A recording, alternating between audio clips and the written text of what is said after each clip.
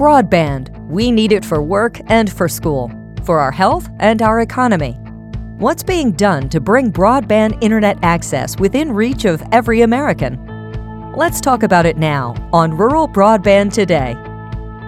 Here's your host, Stephen Smith. And thank you for tuning in to another episode of Rural Broadband Today. This is a special episode as I welcome our guest, Mr. Fred Johnson. Fred is the CEO and Executive Vice President of FTC, which is the local telecommunications cooperative that I'm actually sitting on a gig network here conducting this podcast interview and how we run our company. And FTC has been a long-time partner for Word South and helps drive the connections that my family enjoy every day. Fred, welcome to the show. Thank you, Stephen. It's always a pleasure to be with you. Great business partner over the years. Thank you, sir. Well, certainly in the news, and what the topic we're talking about today is the CARES Act has allocated money across the nation to help the country experience some relief and economic security from the outcome of the coronavirus. And in the state of Alabama, the CARES Act has appropriated $1.9 billion, which our state has divided into 10 categories, leaving about $300 million set aside for technology and infrastructure, which relates to broadband. Fred, you have been placed on a broadband working group by Governor Kay Ivey to take a look at how those funds might be used to help solve the rural broadband challenge. Give us a little bit of idea, your thoughts on that. I know that working committee has had at least one meeting so far. So kind of give us an update there. All right. Probably the easiest way for me to do that, and it's a very positive assessment, and I'll try to make sure I'm clear as to why I think it's a positive assessment. But I'll speak first of all to process. I think the governor was very wise to constitute a panel of stakeholders across the waterfront of the broadband community to help with the decisions. And as a part of that, she chose Director Boswell of ADECA to lead the group. And ADECA has been so involved in what I consider to be a very successful program thus far of expanding broadband across the state of Alabama. I think it was a very good choice to let him lead this group because of ADECA's expertise and resources that they can bring to bear. The first thing we've done, which I think is the part of the process that I'm very pleased with, is we've identified the various needs, and they're really simple. Yes, we have an issue with access to broadband facilities in large portions of the state, mostly rural areas. But you also have the issue of affordability, because there are a lot of places in this state where you've got top-notch facilities, but you have an affordability problem, and people are simply not able to afford the service that is available to them. And then you have a device-related issue. And on all three of those issues, the state of Alabama faces significant challenges. And you really can't approach the broadband issue primarily from a distance learning perspective in the middle of a crisis like this without looking at all three of those areas: access to the network, affordability of the network, and then making sure that the school children involved have access to devices which actually allow them to use it in the desired way. And the task force has started out with a good understanding of that and is doing its best to assess, in connection with the Department of Education, what each of those needs are and working on the best solutions for it. Now, we've got a lot of challenges. I'm sure you want to talk about those here in just a few moments. But I've got a very positive appreciation of the way things have started out under Director Boswell's leadership. Again, I compliment the governor on assembling a group of stakeholders with a very clear charge. And thus far, I'm pleased to report that I think we're making progress without anyone getting particular interest ahead of the common goal, which is to make sure we take care of primarily our students, but yet also our workforce, much of which has been required to work from home. And so all of those issues factor in there again. But the primary one, of course, is the immediate need for education this fall. So that's the best way I know to start out. So what would you say the committee, the working group, has identified as, say, the top three challenges, particularly as they pertain to education? Well, I guess keep in mind I'm giving you the provider perspective on this. So clearly, I go back to the three things. First of all, is there access to a system, facilities capable of delivering broadband at the levels you need to accomplish, for example, the statewide virtual learning platform that was just announced last week. Then you've got the issue of affordability, which is a big issue, and one that, quite frankly, I don't mind championing when I get a chance as well, because that's one that's easy to overlook, but is still very important. And then, of course, at the end, you've also got to deal with that device issue. So from a broadband provider's perspective, that's naturally what I focus on. Now, very quickly, you start getting into the weeds and start having to identify the answers to questions like what should be the eligibility for assistance with affordability. What eligibility levels? Do you go by something like qualification for free lunches? Do you follow the same rules for the Federal Lifeline program? All of those things are ripe for discussion and will be covered. And then I appreciate the challenges my educational colleagues have to face with this. You can't just give kids a device. And that's a common misconception that a lot of folks don't quite understand. There are issues. Once you give a student in Alabama a device that is owned by a local education establishment, well, you've got some responsibility that goes on with that, because that device can't just be an unfettered device that anybody can do whatever they want to with. So there are just a lot of challenges that have to be worked through, and regrettably, the time period for doing that is extremely short. But nonetheless, they're very real challenges, and you got to address all of those. Is there conversation yet about whether this money will work into and work through the existing broadband grant program that the state developed and that you were instrumental in helping make pass? Well, that's an extremely good question, and that's where we have to we have to start bifurcating the issues. So I'll do the best I can, and I'll try to do it simply first, and then if you want to drill deeper, we can. I think the easiest way for anyone who's really interested in understanding this issue at a very granular level, you need to assume there are two completely separate paths. First of all, the legislature of Alabama, especially the legislature led by House Majority Leader Ledbetter in the House, as well as Representative Shedd from over around Coleman. And then on the Senate side, Senate Pro Tem Marsh, Majority Leader Reed, Senator Clay Schofield, with the very good support of Minority Leader Singleton, have provided what I consider to be extremely good legislative leadership on all of the broadband accessibility grant program thus far. And that work continues on a parallel track.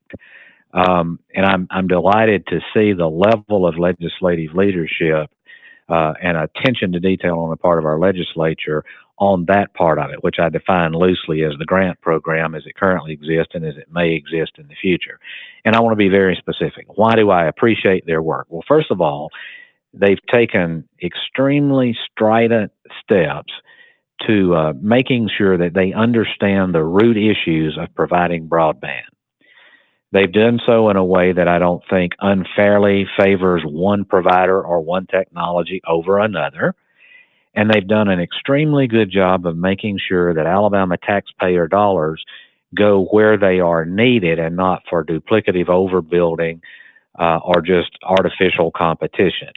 Now, that's a mouthful for me to say. It's an even bigger task for them to have actually pulled off. But in my opinion, there are those that might disagree with me.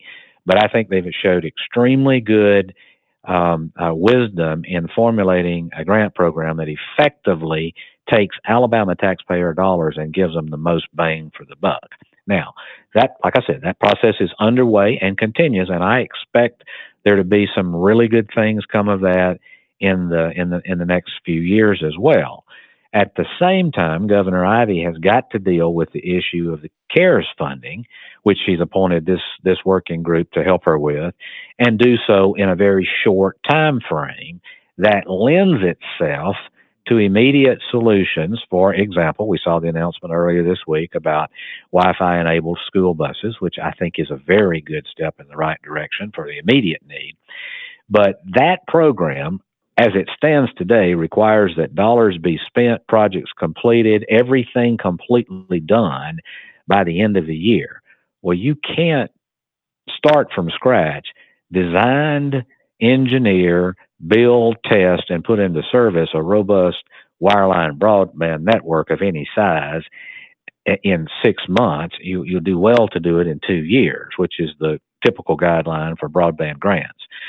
So you've got two tracks. You need to keep them separately in your mind. And understand the legislature is doing what it does best in working through the appropriation and design of a grant program.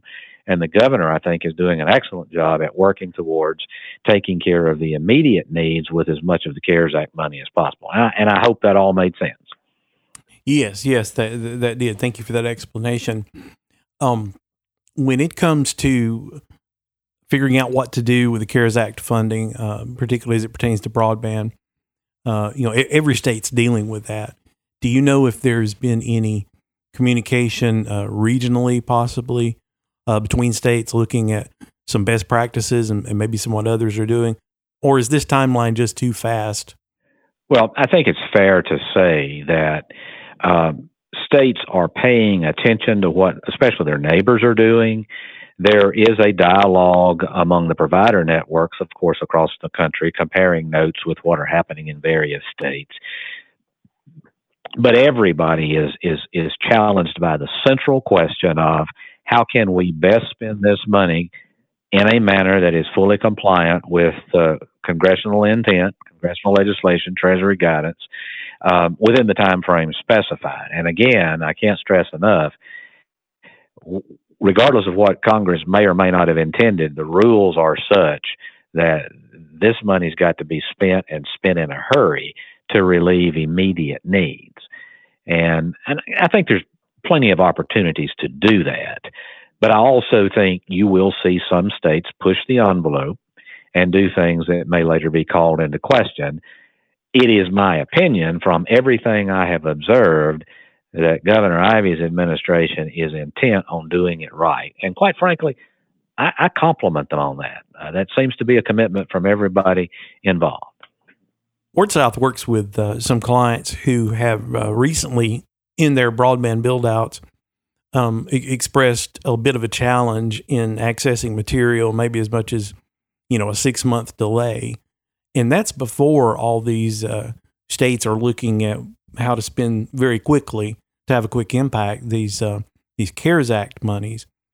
Not to mention the natural momentum that was already taking place to build new broadband networks. When you look at the material needs, the needs for construction crews, engineering talent, network specialists, do you think we are prepared to spend this kind of money as a state and as a nation this quickly? What kind of challenges are we going to run into? And frankly, do you think it's possible? Well, you have nailed it far more accurately than you might think. There is no question about it. Prior to the pandemic, there was a very clear movement across, and I'm just going to say rural America because that's our area of expertise, but there's evidence that this was going on in areas other than rural America. But there's no question that the importance of broadband is more clear. It was before the pandemic. It's even more clear now.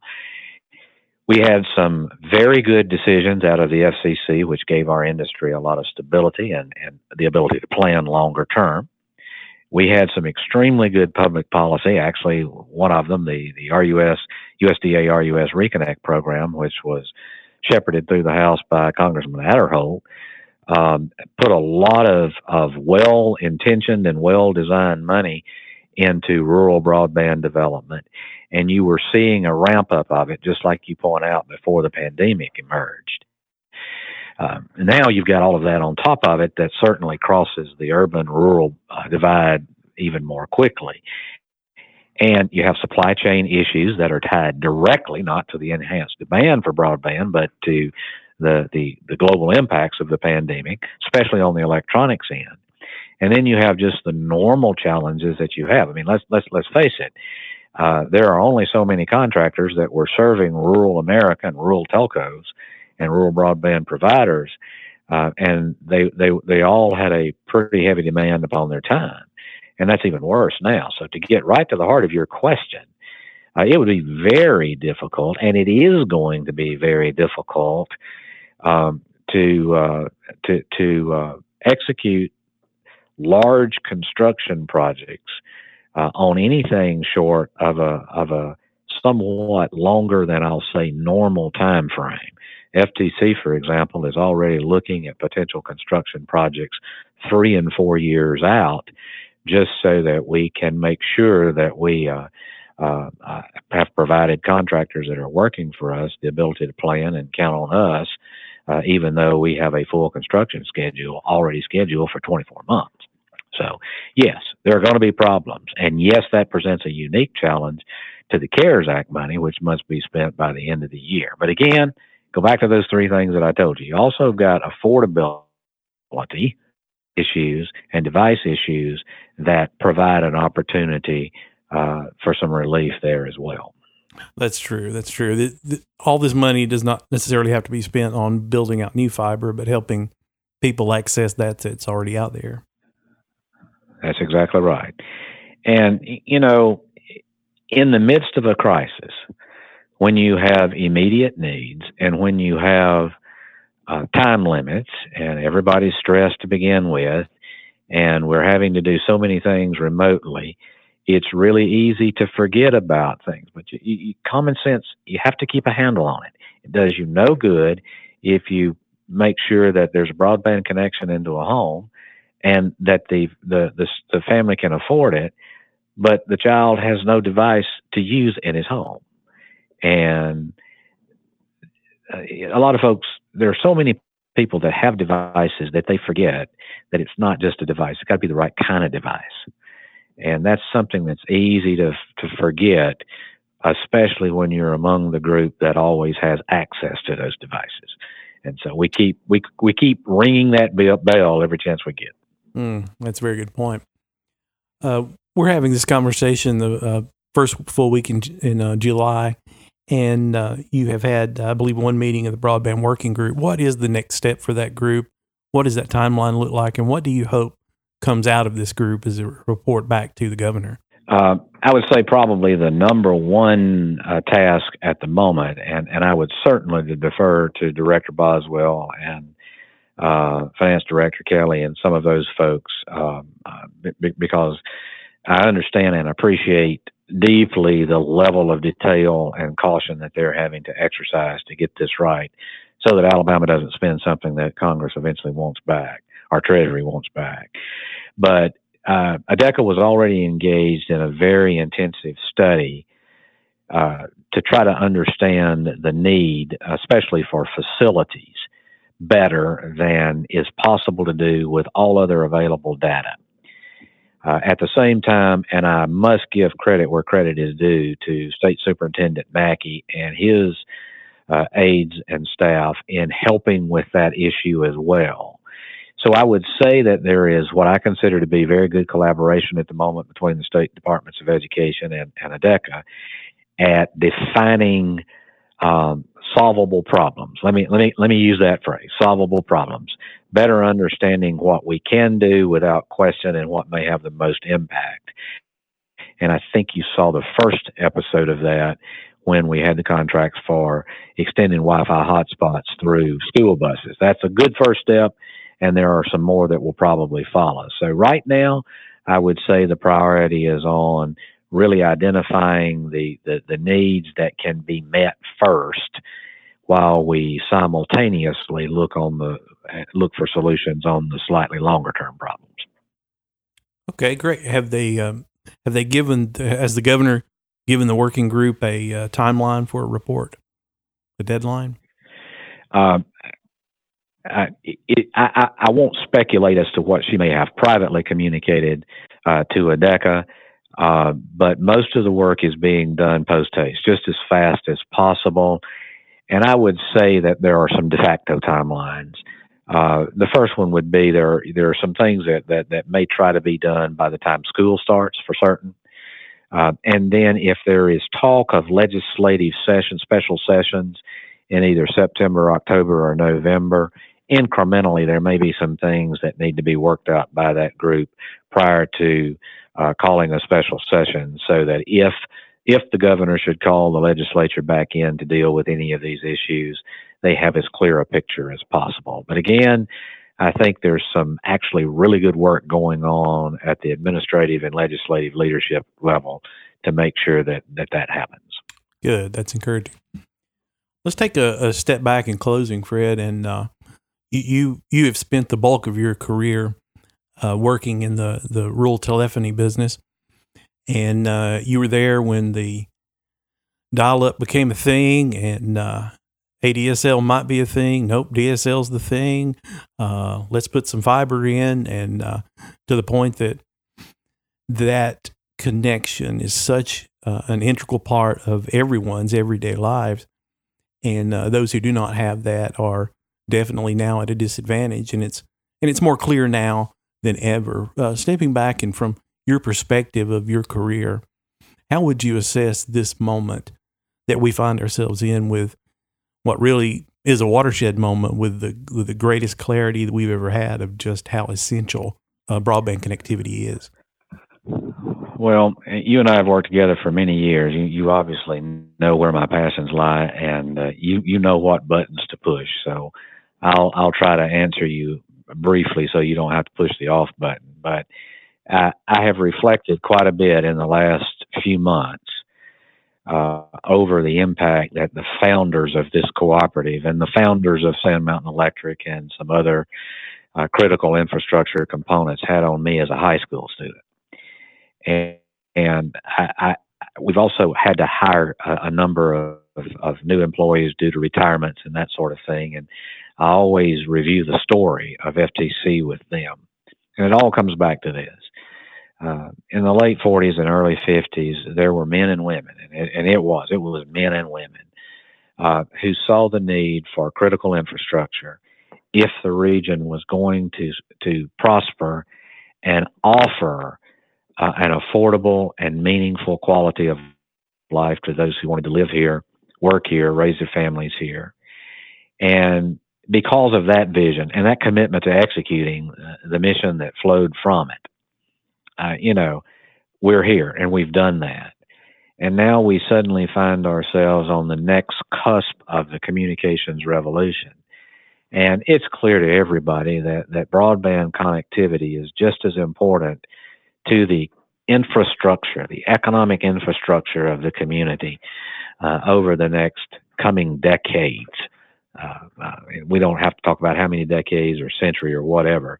All we have to say is it's as important to the coming decades as telephony and rural electrification and rural water were back in the 30s, 40s, and 50s. And FTC is fortunate. Within 18 months, we'll have a 100% fiber network. We're already there to 95% of our members, and we'll be 100% within about 18 months. And so we will have delivered on that. And so naturally, our focus shifts to keeping that alive, breathing, state of the art for as long as we can see on the horizon. And then also looking at adjacent areas that don't have the opportunity to take service from us, that hopefully, with the right kind of public policy support, that we can venture into in the coming years to extend that quality of infrastructure.